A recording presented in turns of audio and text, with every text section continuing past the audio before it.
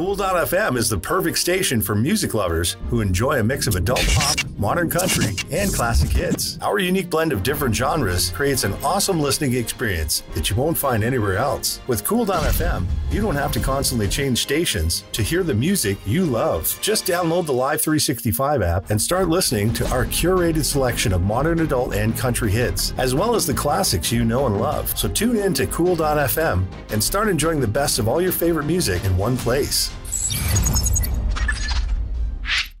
Hi, I'm Fletcher Wolfe, cinematographer of Esme, My Love. You can find me at FletcherWolfe.com and on Instagram at Fletcher_Wolfe. Wolfe has an E at the end. And you're watching and listening to Two Geeks Talking. Good morning, afternoon, evening, everyone. Two Geeks Talking is an entertainment industry interview show where we interview the creative people from the comic, film, TV, movie, and video game industries. Of course, I'm your host, Kurt Sasso. We are joined today by a very talented and creative person. She's, of course, a cinematographer, which is wonderful because she is the very first cinematographer I've ever had on Two Geeks Talking. She is going to be talking about a brand new film that I just spoke to an amazing director, Corey Choi, on most recently. And when this interview airs, it's going to be right after Corey's interview. So win-win. You get double the Esme, My Love, and two of the amazing talented people. We'll have Stacey on after this interview as well, too. We're joined by the ever-talented Fletcher Wolfe. How are you doing today? I'm great. How are you, Kurt? I'm doing wonderful. Thanks for asking. I'm going to ask this question first before I jump into who you are and what you're bringing to the show. What is a cinematographer?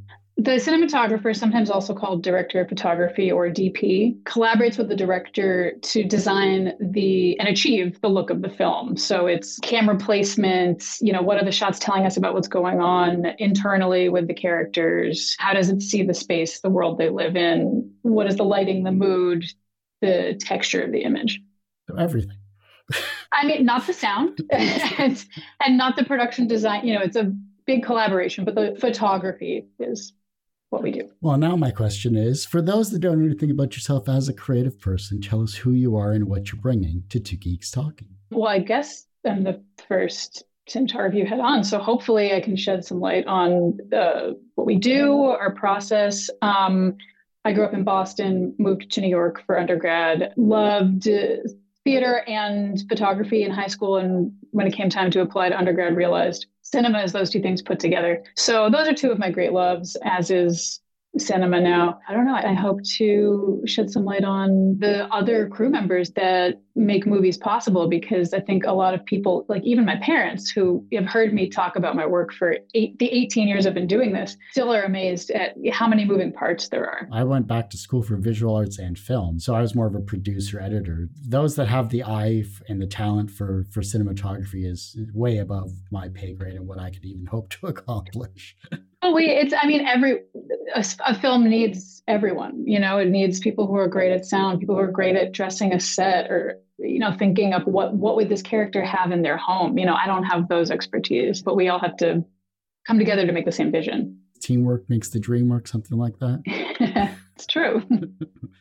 Esme, My Love, of course, is your most recent project, at least as of this interview here, and I'm sure you have many in the future we'll definitely talk about for sure. But what was your experience on Esme, My Love, and how did that differ from, say, some of your previous works? I think we could talk about my works as a large scope, including, how I came up as a lighting technician, and that's where I learned to light and how to run a crew, and those were typically larger jobs than Esme. Esme, My Love is a wonderful film, but it had its challenges in that it was a micro-budget thriller, very small crew, very small cast, which was actually kind of wonderful because we really got to know them very well. We spent every day with Stacey and Audrey. And I'd say this is one of the more intimate projects I've done because of the size of the cast and crew. One of the more challenging ones I've done because, our principal photography was only 13 days just due to budget. We did add some pickup days after that. I think what informed my work on this and sort of a through line is that, the work I had done in lighting on larger projects, of course, gives you the tools to sort of think about how to tackle different projects. And then my work as a DP or cinematographer on documentaries also informed this project because we were working in the woods with a lot of natural light. And limited ability to control it. So we were using very run and gun minimal tools to try to shape the world and give it a mood. Does that give you a bit of freedom, or does it add more complexity to your style of shooting?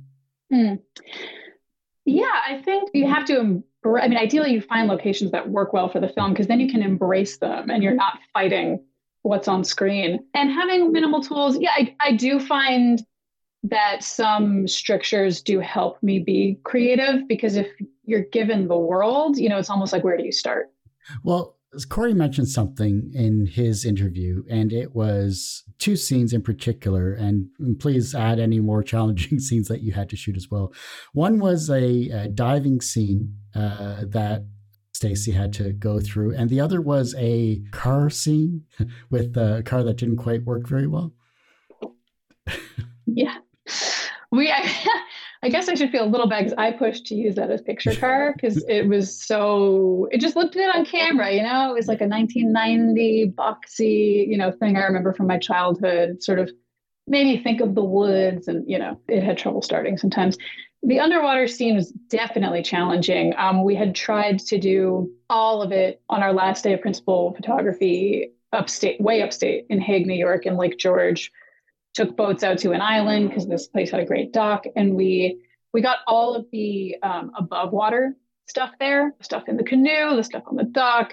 But yeah, when it came time to get the stuff that was underwater or partially underwater, there was a leak in the underwater camera housing.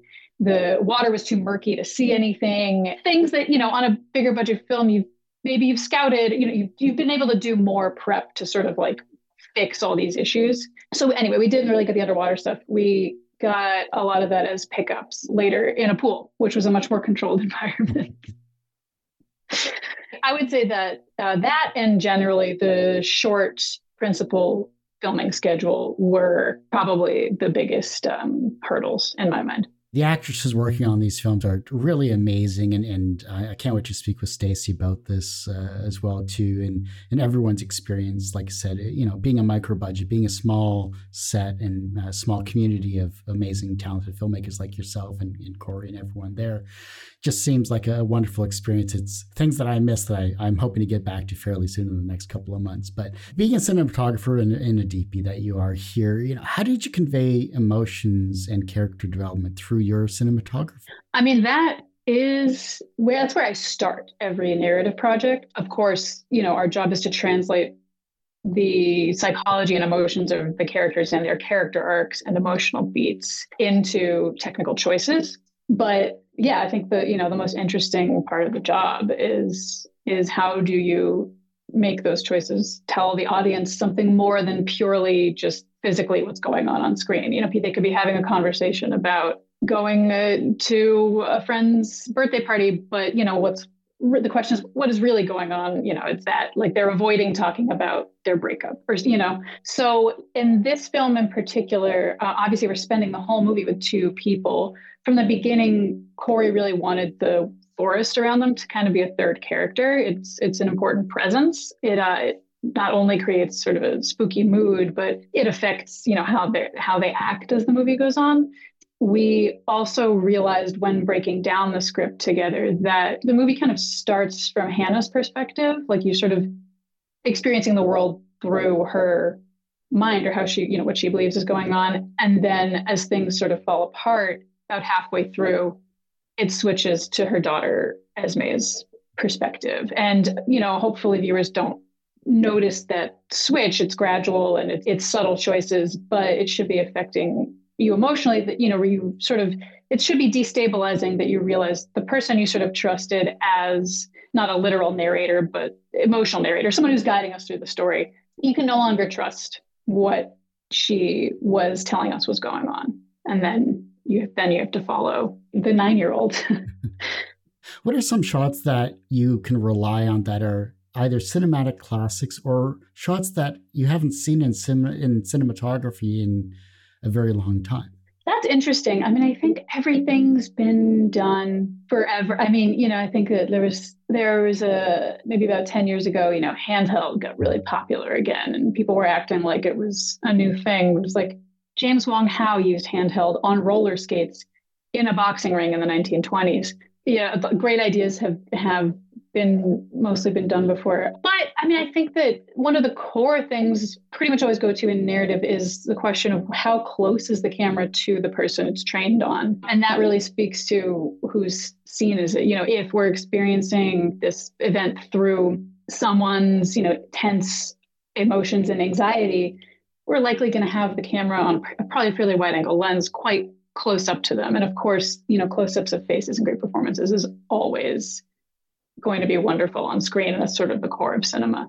But, if we're experiencing something someone's doing from our protagonist's perspective, I may place the camera further away on a somewhat longer lens because it gives a sense of removal. So I think that a big thing for me that I always go to is how close or far is the camera from this person and why. What has been some, either in Esme, My Love, or other films that you've shot or series, what are some performances that just took your breath away while you were shooting it?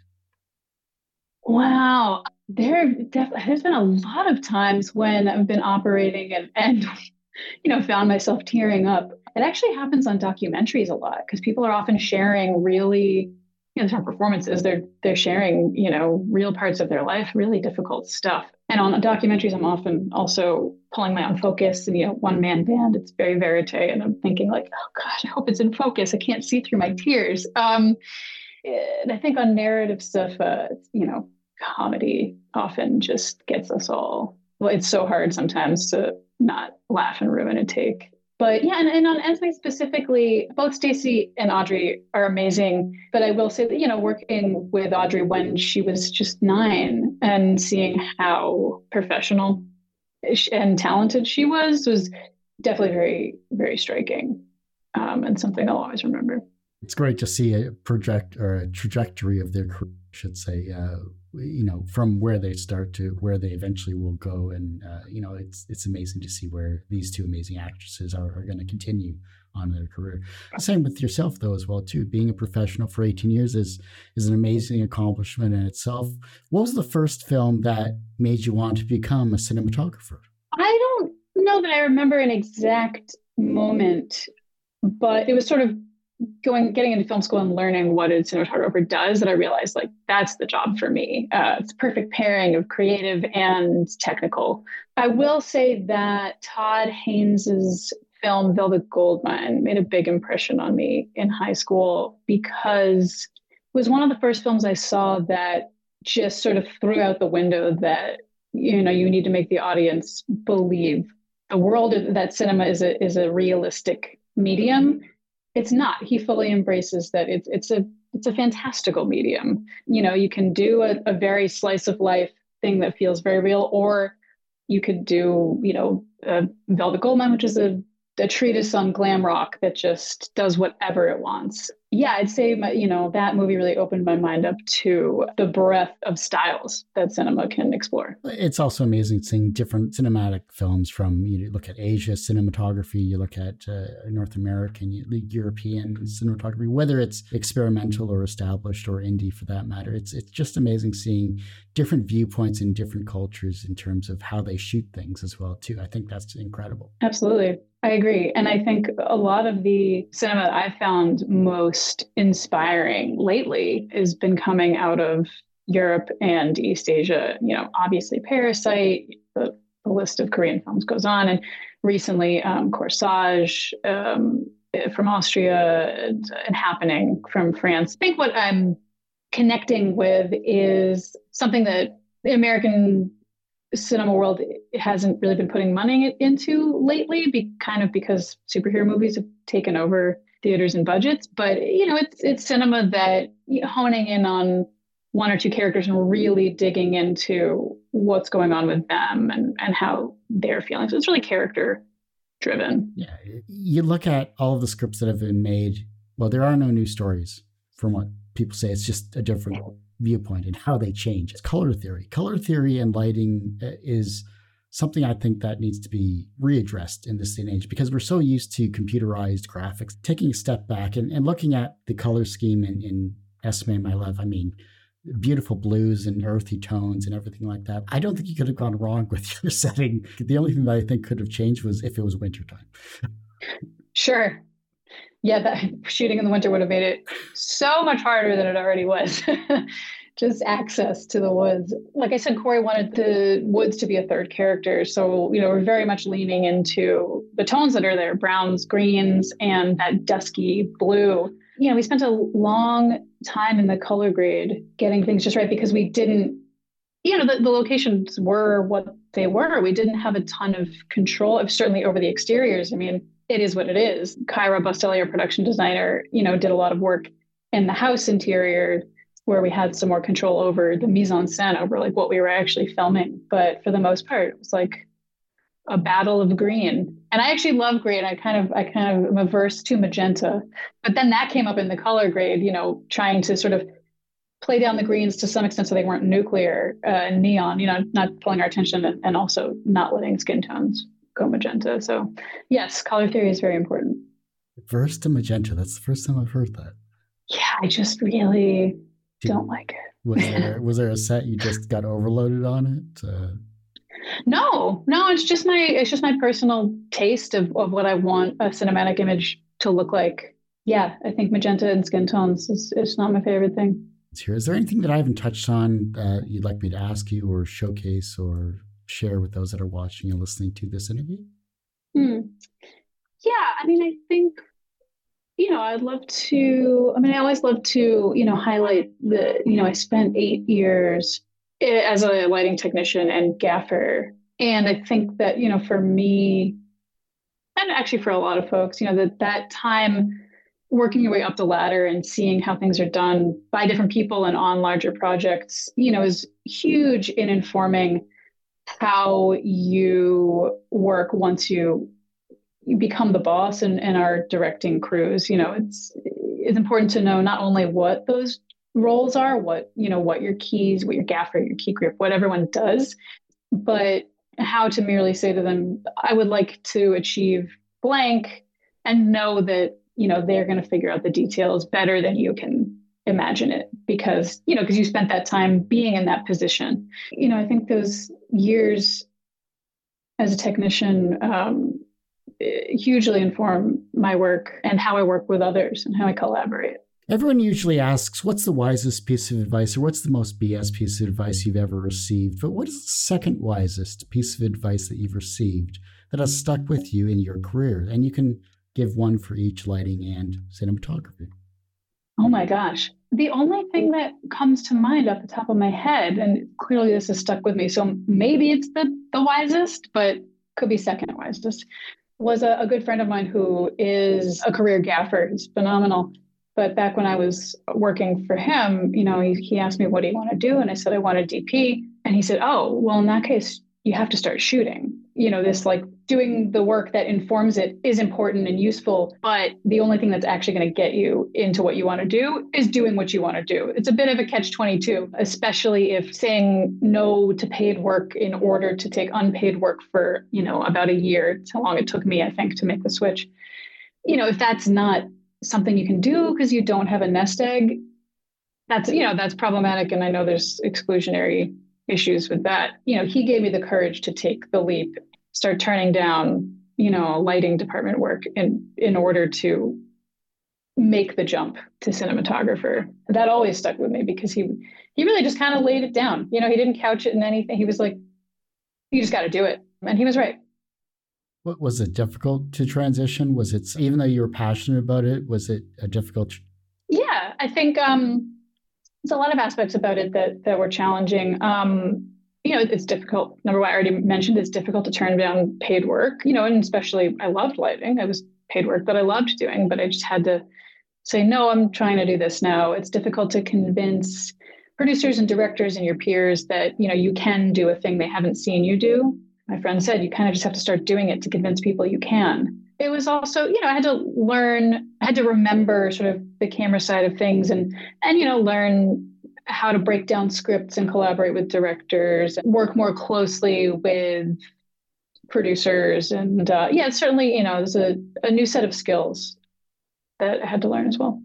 So from the communication side of things, obviously you're working with many different departments. What's the easiest and most difficult part about the communication side of things as a DP?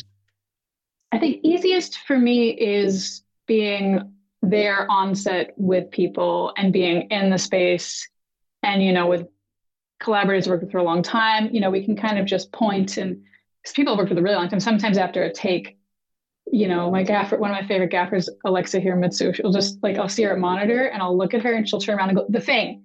And we're talking about the exact same thing. We're like, it needs yeah. That to me is the easiest. Just, we're working with people that we know each other really well and we're both there on set. I think one of the most difficult things, finding the tools and prep that allow, me to help me visualize and get those ideas somehow onto paper, digital, whatever it is, just get them into a format that other people can see so we all know the direction we're headed. It can feel tedious. Sometimes it can feel like spinning wheels. And sometimes I'll a lighting diagram and go like, I know what I want this to look like, but then it's just represented by little cartoons. And then you hand it over and hope your rigging gaffer or whoever, knows what you're going for. So yeah, before things are actually happening, it can all seem a little nebulous. How important is a shot list to a DP? It depends on the project. There are some films, I always start on a narrative project with the sort of psychological, emotional undercurrent reading of the script, which then informs the shot listing. And honestly, for a feature, usually the director and I spend 2 to 3 weeks shot listing. It takes a long time. And with a film like Esme, My Love, which is a thriller, so it's very much about specific moments. We have to hit certain beats and you have to only give the audience information at specific times. Otherwise you've ruined, the mood and the thrill. Shot listing is very important and it really kind of has to be designed ahead of time because you're doling out information bit by bit very carefully. In other films, we may just say, okay, for this scene, we know we need to cover this person and that person and we want a wide to encompass them. But, it may be a more performance-based film and maybe the director wants the actors to have some freedom, in which case, we might have a sort of bare bones shot list and then, with at a blocking rehearsal on the day, when we start doing a scene, we actually work out what's happening and then we nail down what the coverage is for certain parts of the scene. So it really depends on the nature of the project. Yeah, no, I think a big part of the DP's job, a big part of our responsibility is figuring out how to not only get what we want and what we need on screen, but make our days. No one wants to go into OT. It happens a lot, but I feel like if I can help us make our days, then I'm doing my job right. You also have to fight to get, to make it look good and make it look like you and the director want it. But there's always a balance, always balancing that with reality and time. Everyone has one person that inspired them on their path to where they are today. Who was that for you?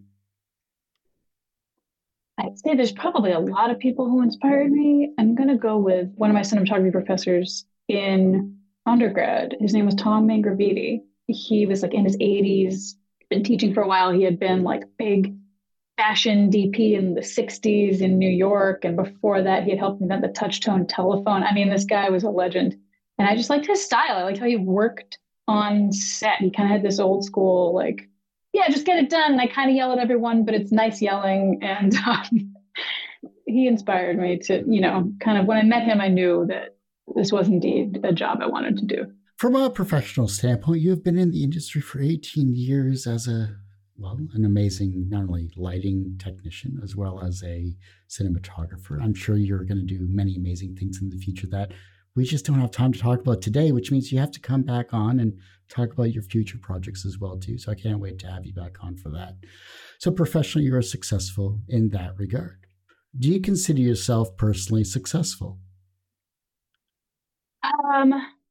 I think there are projects I would like to be doing that I'm not yet. And a lot of that is market forces. As we speak, the Writers Guild is on strike. You may be familiar with some of the difficulties the film industry is having. Yeah, when I look back at the relationships I've, built with directors I've worked with and crew over the years, I'd say that I feel quite proud of that. And yes, feel successful in just sort of being able, to make a career of freelancing in this industry. I think a lot of us can be hard on ourselves. Why am I not shooting Star Wars now? That's obviously, I went real high with that one. But, I think it's good to take a step back and realize what you have accomplished and the fact that, if you respect your peers and the people you work with, which I do, then I think, you should be grateful for that. The reverse of success is failure. How do you deal with your failures? Well, we're usually our own harshest critics. And sometimes to me, a failure is like, not being stoked on a shot and when I'm in the color grade, and then people I respect and work with will be like, oh, it works great in the scene, what's wrong with it? So I think like not getting hung up on things that you see as a personal failure is important. Certainly try to remember what you wish you had done differently and improve on it the next time, I think in order to take those your own notes or notes from collaborators and put them into practice, the next time, you have to have some ability to not get hung up and set things aside. The younger generation is looking at your work and they're becoming inspired to be creative in their own way, whether it's as a DP or something in the film industry that you've inspired them through our conversation today, or professionally in your own regard. Maybe you've inspired them to do something amazing. How can they inspire the generation that follows them? With social media now, it's easy to see people's work and reach out and say, how did you do that? Which is important. It's great to talk and, discuss amongst ourselves, how we do the work. But it's also, I think it's really important to not jump straight to directing or DPing or production designing and not have done, at least a few years of work, maybe lower down on the ladder, watching how people get it done. Take the inspiration and let that guide, what you're paying attention to and what you're seeing as you work on other people's projects. And then that's certainly what I did. And I do think it is important to not sort of just rush into, having an Instagram page that maybe looks pretty, but maybe you don't have the experience to run a crew. Because, inspiration, the look is part of it, but knowing how to achieve that and respect the dozens of people who are depending on you to run things well and with respect is equally part of the job. You have to know how to achieve the look well. Ask questions not just about how the image was achieved, but also why and who helped, because it's a huge collaboration. And then learn how to do things with everyone else in consideration, and then pass that on, hopefully, to the generation following. If your life was a film, what would its title be? And what would its soundtrack be? Oh no, I've never thought of this.